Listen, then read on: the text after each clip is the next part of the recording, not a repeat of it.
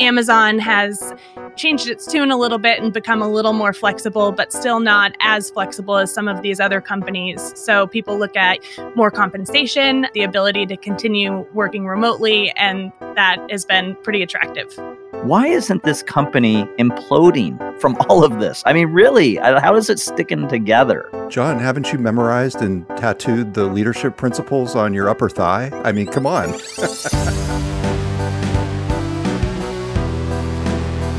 Hello and welcome to GeekWire. I'm GeekWire co-founder Todd Bishop.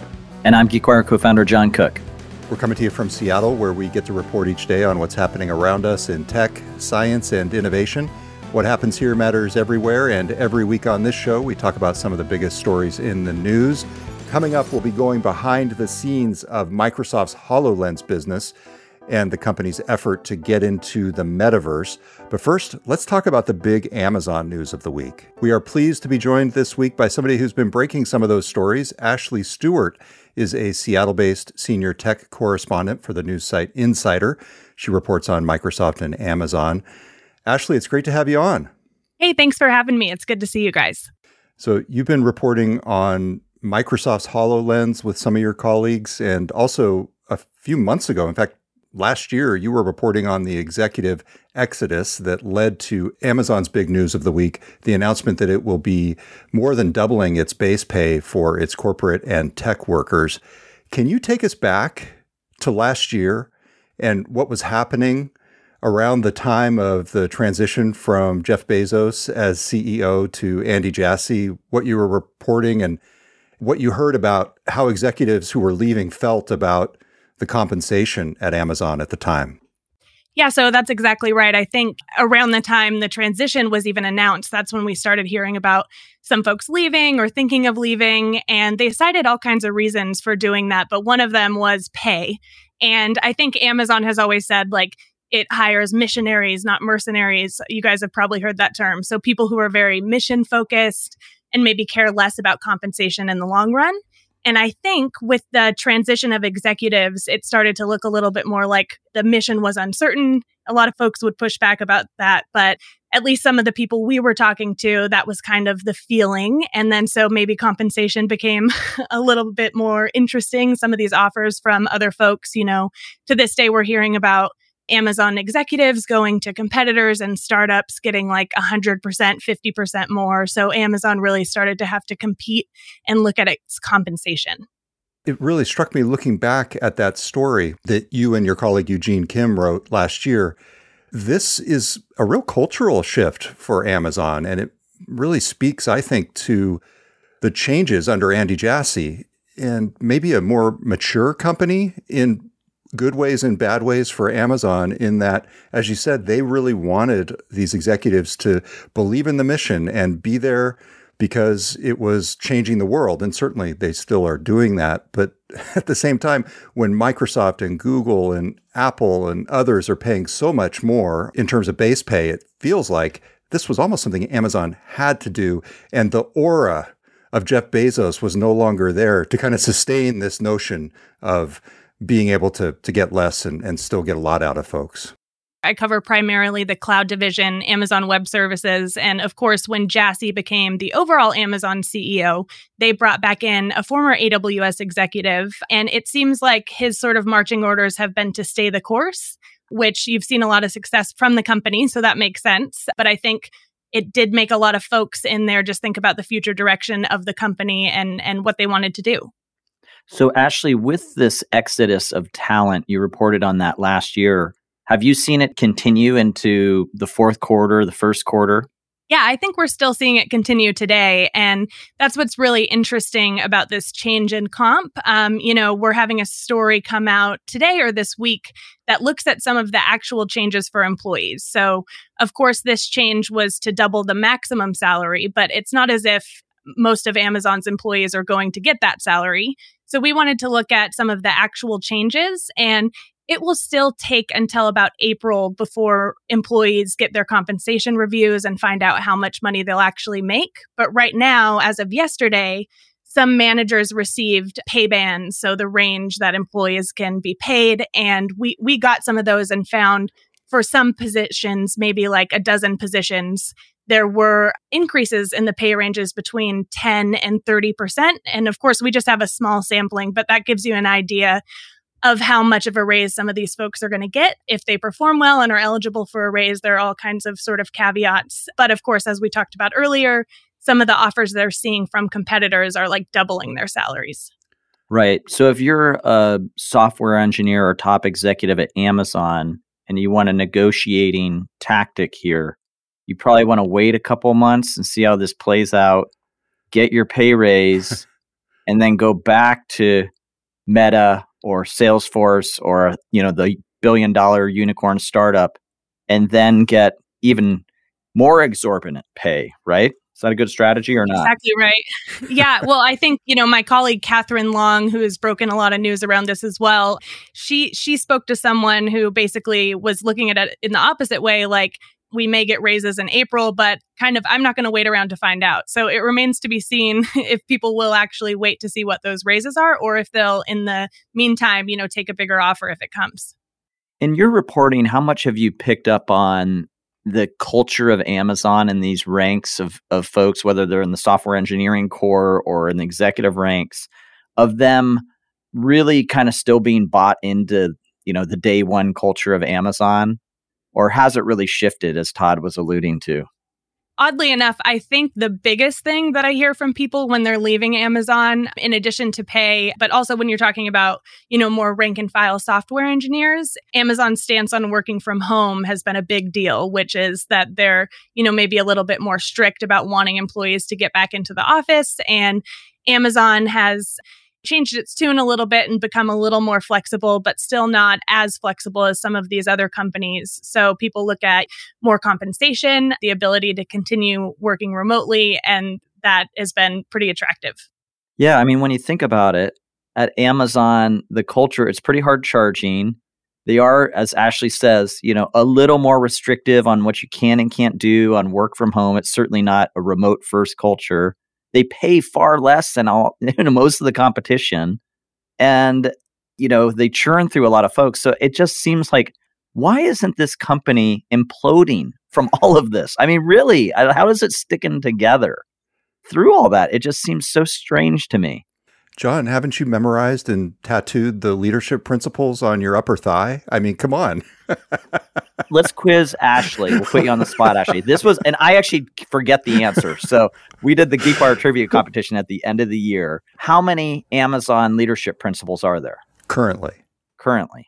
Are there 14 now? There were 12? I think that's right, isn't it, Todd? Is it 14 or no? I think there's 16 now. Oh gosh. Now, are you going to make me Google it? I'm looking at them, but they don't number them anymore. No, it's 16 now. Oh, dang. It's 16 now. The nuances here are really interesting. Ashley, I think you made a really good point. The new cap of $350,000 base pay is the maximum. The maximum was previously $160,000, but these folks are not necessarily going to get the maximum. And so what you're saying is that the increases on average in terms of the overall pay bands, they're not up to that level. They're not in general up to that level. It seems like the 350 is going to be pretty extraordinary, is what you're saying. Yeah, a lot of folks expect that's going to be for executives, for these really, sort of top tier employees, high ranking employees. And I have to tell you, most of the people we talk to are pretty skeptical that they'll see much of a change at all. Of course, we saw, some of these pay bands that are 10 to 30% higher. So that would suggest that like some people are going to see a raise. But of course, as I mentioned before, there are so many variables. Your pay range can change based on your location, so where you work, your level, of course, which is an entire system, and then your performance. So a lot of these will be tied, as Amazon compensation seems to be in general, to performance reviews. So there are some folks who are in the lower tier of performance reviews who may not see an increase at all, even though, these pay bands, as they're called, are changing. John, I think this gets directly to your culture question. The question becomes, is Amazon's top leadership truly on the side of all of these vice presidents and engineers, the folks who are going to be subject to these pay increases? Or is it trying to sort of wave its hands and make a big show of this and say, hey, we're going to be paying you a lot more, but then the realities are going to be very different. I think that to me is the question. Will they be able to cast this spell over this workforce that Jeff Bezos was able to do and get them to stick around, even though the realities of what they're going to be giving them won't be as much as the maximum that they've touted in this memo? Do you see what I'm saying? Well, they are striving to be Earth's best employers. So, that is that leadership principle that they added. That's one of the 2 new leadership principles that they now have, up to 16. So if you're striving to do it, I like how it's not we're going to be, it's the striving to be. Actually, the other part of this, when you and Catherine Long, who you mentioned, reported about this a few months ago, and the fact that compensation changes were coming, they were talking about a bunch of different things, a bunch of different ideas to potentially overhaul their overall compensation, because they also have, of course, stock awards and bonuses. There were different levers that they can pull. Have you gotten a sense from your reporting at all as to why they focused primarily on the base pay as opposed to some of these other things they were considering? Well, I think, base pay is important because to some degree it's guaranteed, whereas stock, can vary over time. So that was a big pain point, I guess, for a lot of the employees. We reported on this survey in which employees said that low base pay was basically one of the top reasons they would consider leaving the company. So it seems like Amazon had to do something about base pay. With that said, I've talked to some folks who say, without changes to how stock grants are awarded, that it doesn't mean that much for them. So it remains to be seen if they'll do anything about that, because that definitely is something employees seem to want to see. How much do you think this is being driven by the funny, out of control market we're seeing? I mean, the valuations last year on startup companies and public companies in the tech sector just absolutely skyrocketed. And now when we're talking to the startups and venture capitalists, everyone's running so scared now because they're like, oh my God, valuations are falling. And I'm wondering, it's kind of a dynamic that the management team at Amazon has to play out. Like, gosh, if the valuations continue to fall at some of these privately held billion-dollar companies that can wave all this stock out there, and maybe the dynamic changes there, can we just hold on to these people long enough, let the market crater, and then we're still seen as a place that's safe to work because we're massive Amazon with tons of cash? To your point, John, the share price of Amazon has declined steadily by about 30% over the past 9 months or so. And so, right. But I think they can stomach it versus some of these other companies that might not be able to as well. And I don't know. Just and if the public markets freeze up, then there's a lot of what ifs there. But I'm just saying, Amazon has the ability to stomach this more than a startup company, where a lot of these folks are going because they want to go, as from Ashley's reporting, they want to go and they want to get into the C-suite. They want to become CEOs or high-level executives at companies and run something on their own. But in the meantime, that stock component of the typical employee or engineers or vice president's overall compensation package is not worth as much. So then they had to adjust by making more of it certain. Yeah, I don't know. Ashley, any thoughts on that, just in terms of if the market dries up for where this talent could go, maybe they'll stay with Amazon?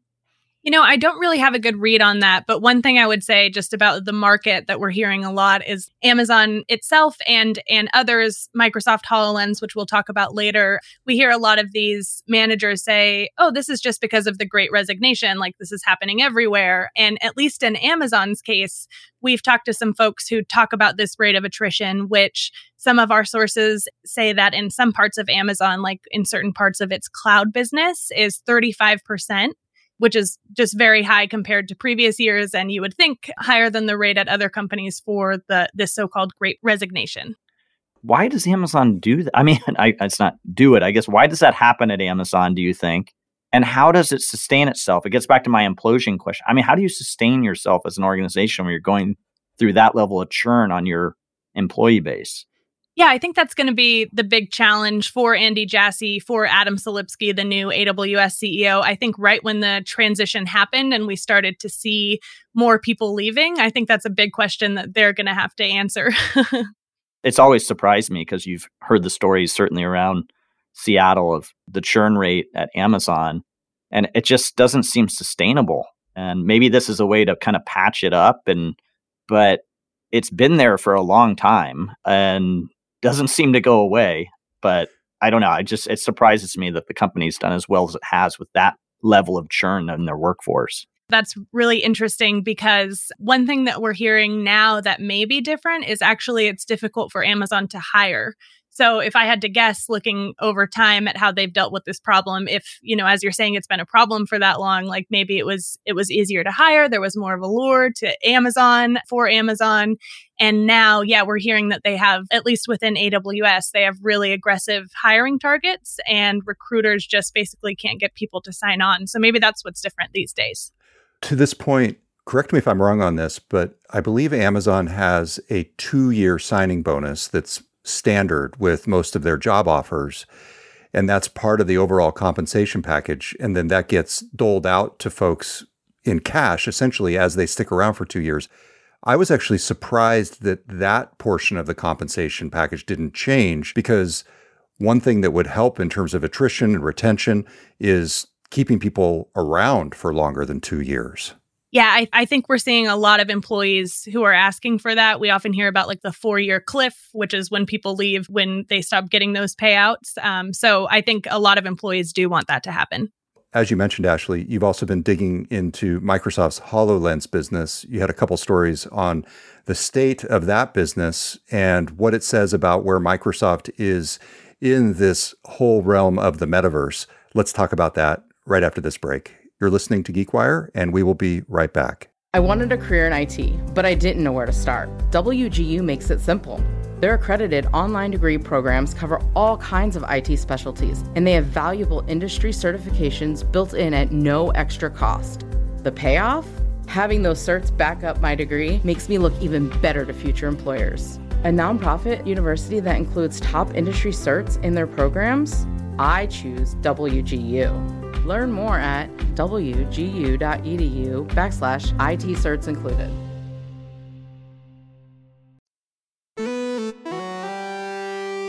Welcome back. It's Todd Bishop with John Cook. Our guest this week is Ashley Stewart, a senior technology correspondent at Insider based in Seattle. We've been talking about Amazon and its new higher maximum base pay, but let's shift across Lake Washington to Microsoft and the company's HoloLens business.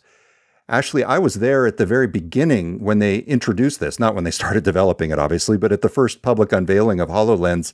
It's coming up on 9-10 years, I think, since they first introduced this whole idea of mixed reality headsets. This is not just virtual reality, but there's a transparency to the headset that allows the technology to essentially place objects in the environment around you. And this is led by a Microsoft engineer and technical fellow named Alex Kipman, who has a real history with Microsoft dating back to innovations like the Kinect, motion-sensitive controller for Xbox. This business inside is not necessarily as it seems from the outside based on your reporting. What have you found out about the state of Microsoft's HoloLens business from your reporting in recent weeks and months? Microsoft has a unit that's called the Mixed Reality Unit. So it runs HoloLens, but also things like its new vision for the metaverse, a mixed reality software platform called Mesh. And basically, it seems like a unit that's trying to figure itself out. We spoke to a lot of employees who described some turmoil within the unit, a lot of fogginess as it relates to the direction and what the company's priorities should be in the space. And I think the big thing that came out of that we learned is Microsoft was working on the third version of the device, the HoloLens 3. And in the midst of all these changing priorities, it decided to scrap its plans for that device.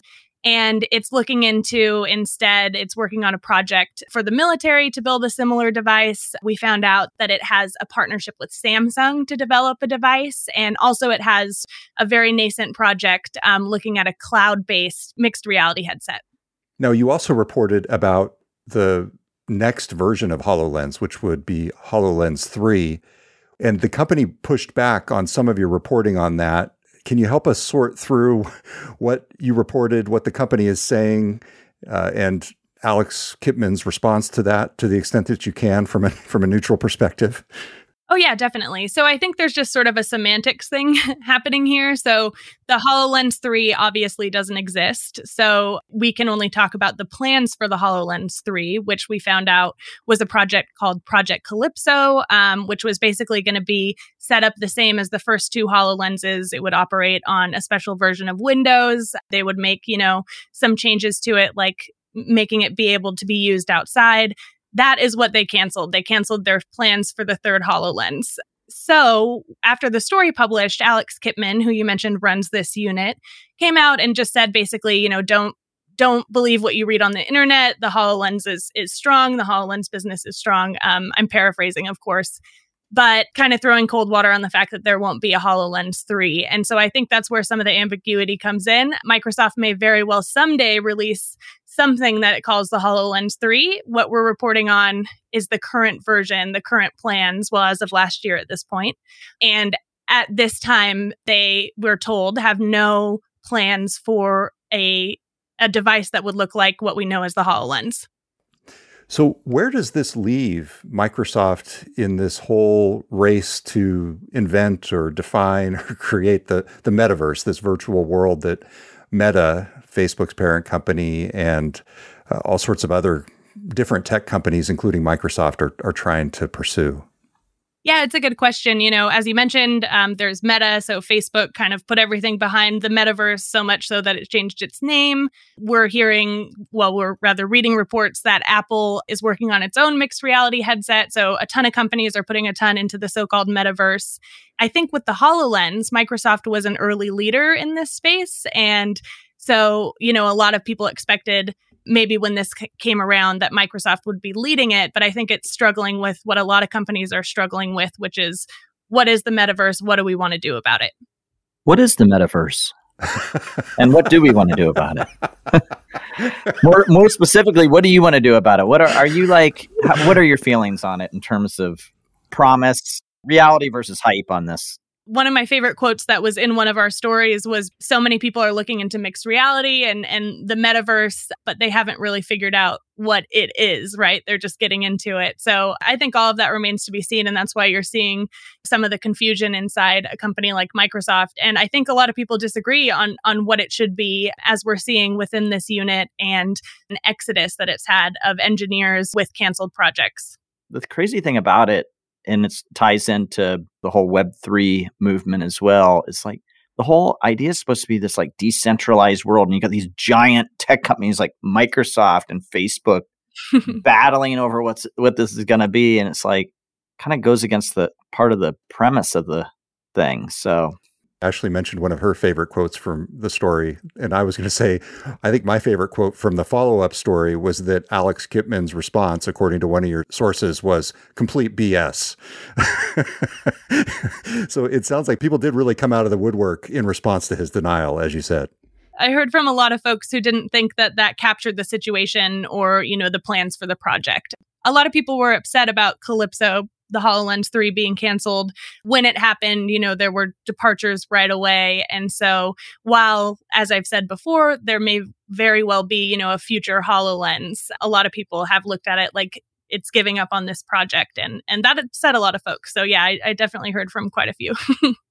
It's interesting because Microsoft's vision in this realm has always been a little bit different and unique. And it took them a while to get there. But they had this whole enterprise focus, business focus, which seems to play much more into Microsoft's strengths.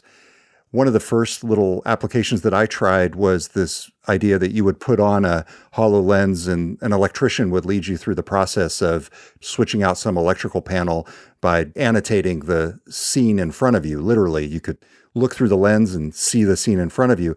Are they still focusing on those kinds of practical, real-world applications, or are you picking up signs that they're being pushed to get more into the consumer realm and video games and everything that they might do with Activision Blizzard, for example? So that sounds like a big point of contention within Microsoft. There are people who say, let's, double down on enterprise, kind of, take that special focus that they've had that maybe differentiated them in the market. Other companies are getting into that focus. But within HoloLens, I think there are a lot of folks who are really interested in getting into the consumer side of things. Not to mention, there are all of these other projects like the partnership with Samsung, like the project for the military that compete with those aspirations. To the bigger point, and hearkening back to what we were talking about with Amazon, I would not be surprised if in another 6 months there's some kind of shakeup in this group or an announcement about something different that they're going to be doing that lines up with some of the internal conflict that you've been reporting. They'll buy Magic Leap next. You know, that's a good point, John. I don't think they'll do that necessarily, although I wouldn't rule it out. But Peggy Johnson, got Peggy Johnson over there, is the CEO. She was formerly a Microsoft executive, and that would be a page straight out of the Ballmer, Elop, Nokia playbook, which they probably would not like me pointing out. But essentially, an executive leaves, runs a new company, and then comes back and gets acquired. I think obviously Peggy Johnson has a much different track record at Magic Leap so far than Stephen Elop did at Nokia, but that's a whole other story. Microsoft's quite acquisitive these days. They sure are.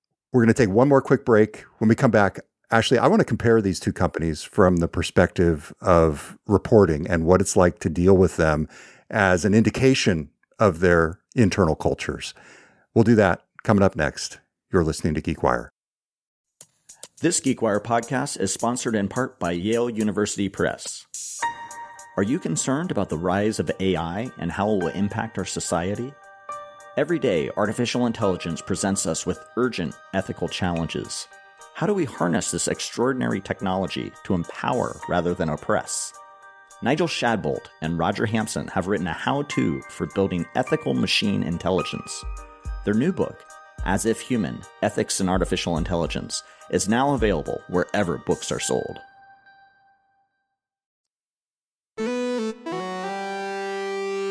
Welcome back. It's Todd Bishop with John Cook. Our guest this week is Ashley Stewart, Senior Technology Reporter at Insider. So Ashley, you and I, and John to some extent as well, we cover both Microsoft and Amazon. And I think the answer to this question has probably evolved over the years, but I have some specific thoughts on the differences between interacting with these two companies as a reporter. But I'd love to start with your observations. How would you compare and contrast what it's like to cover these two companies and to interact with them? I'm really interested in your thoughts on this as well and how it's evolved over time, because I would say right now, it seems like there's a much greater volume of reporters covering Amazon, whereas with Microsoft, there are reporters who have covered Microsoft for a really long time. Certainly that's true at Amazon as well, but it seems like with the volume of reporters, there are some newer folks too. So I think since Microsoft has worked with a lot of the same reporters over time, it sort of has a system that it expects and, a way that it expects to be covered. But I'm really curious to hear your thoughts having covered them for so long. There's a few differences. Microsoft seems to be a little bit more mature about things in that I think they're just resigned to the fact that not all coverage about them is going to be exactly how they view themselves. And whether it's positive or negative, I think they understand that people externally are going to view them differently than they might project internally. Amazon still seems to be pushing to square the two.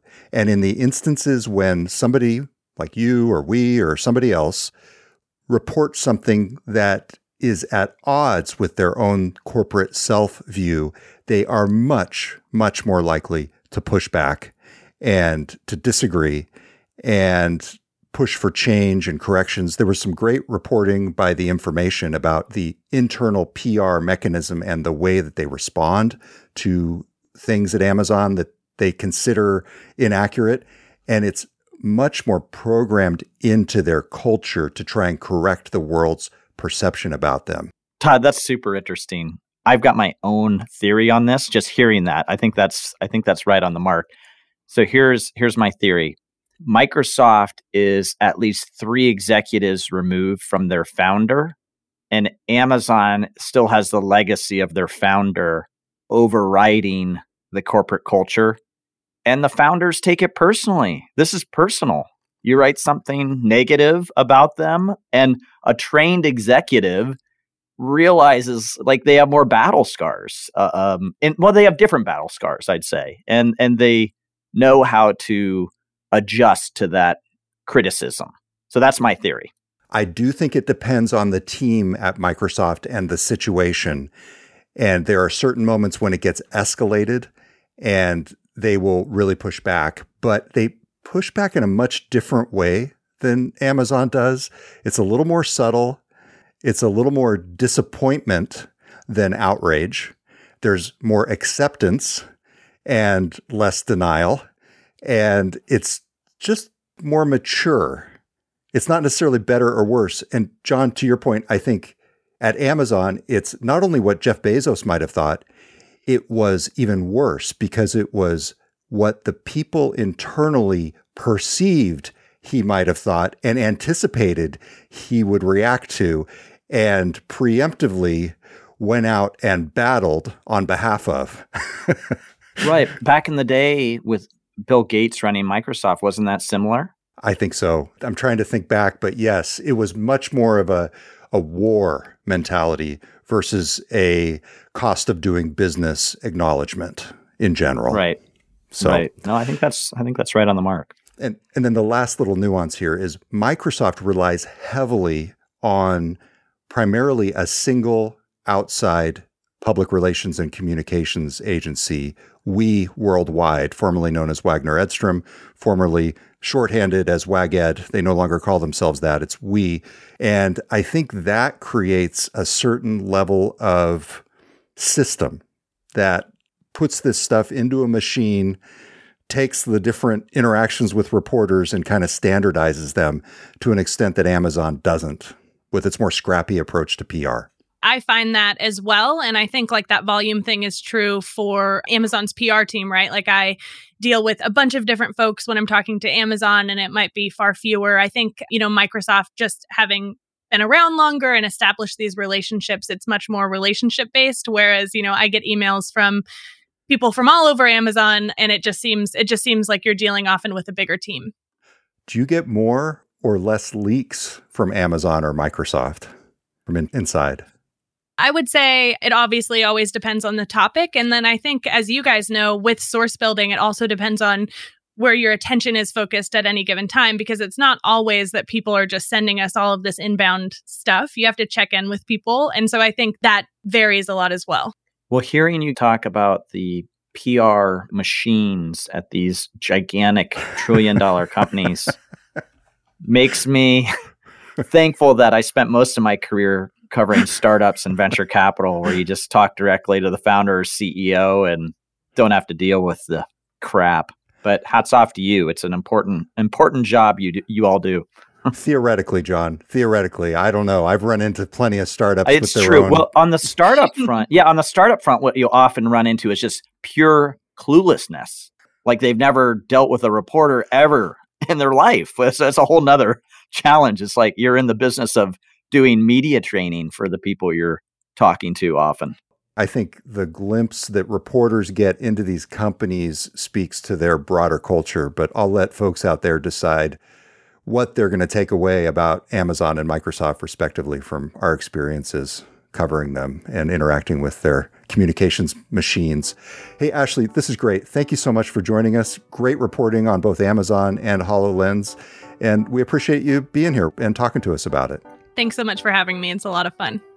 Ashley Stewart is a Seattle-based senior tech correspondent for the news site Insider. She reports on Microsoft and Amazon.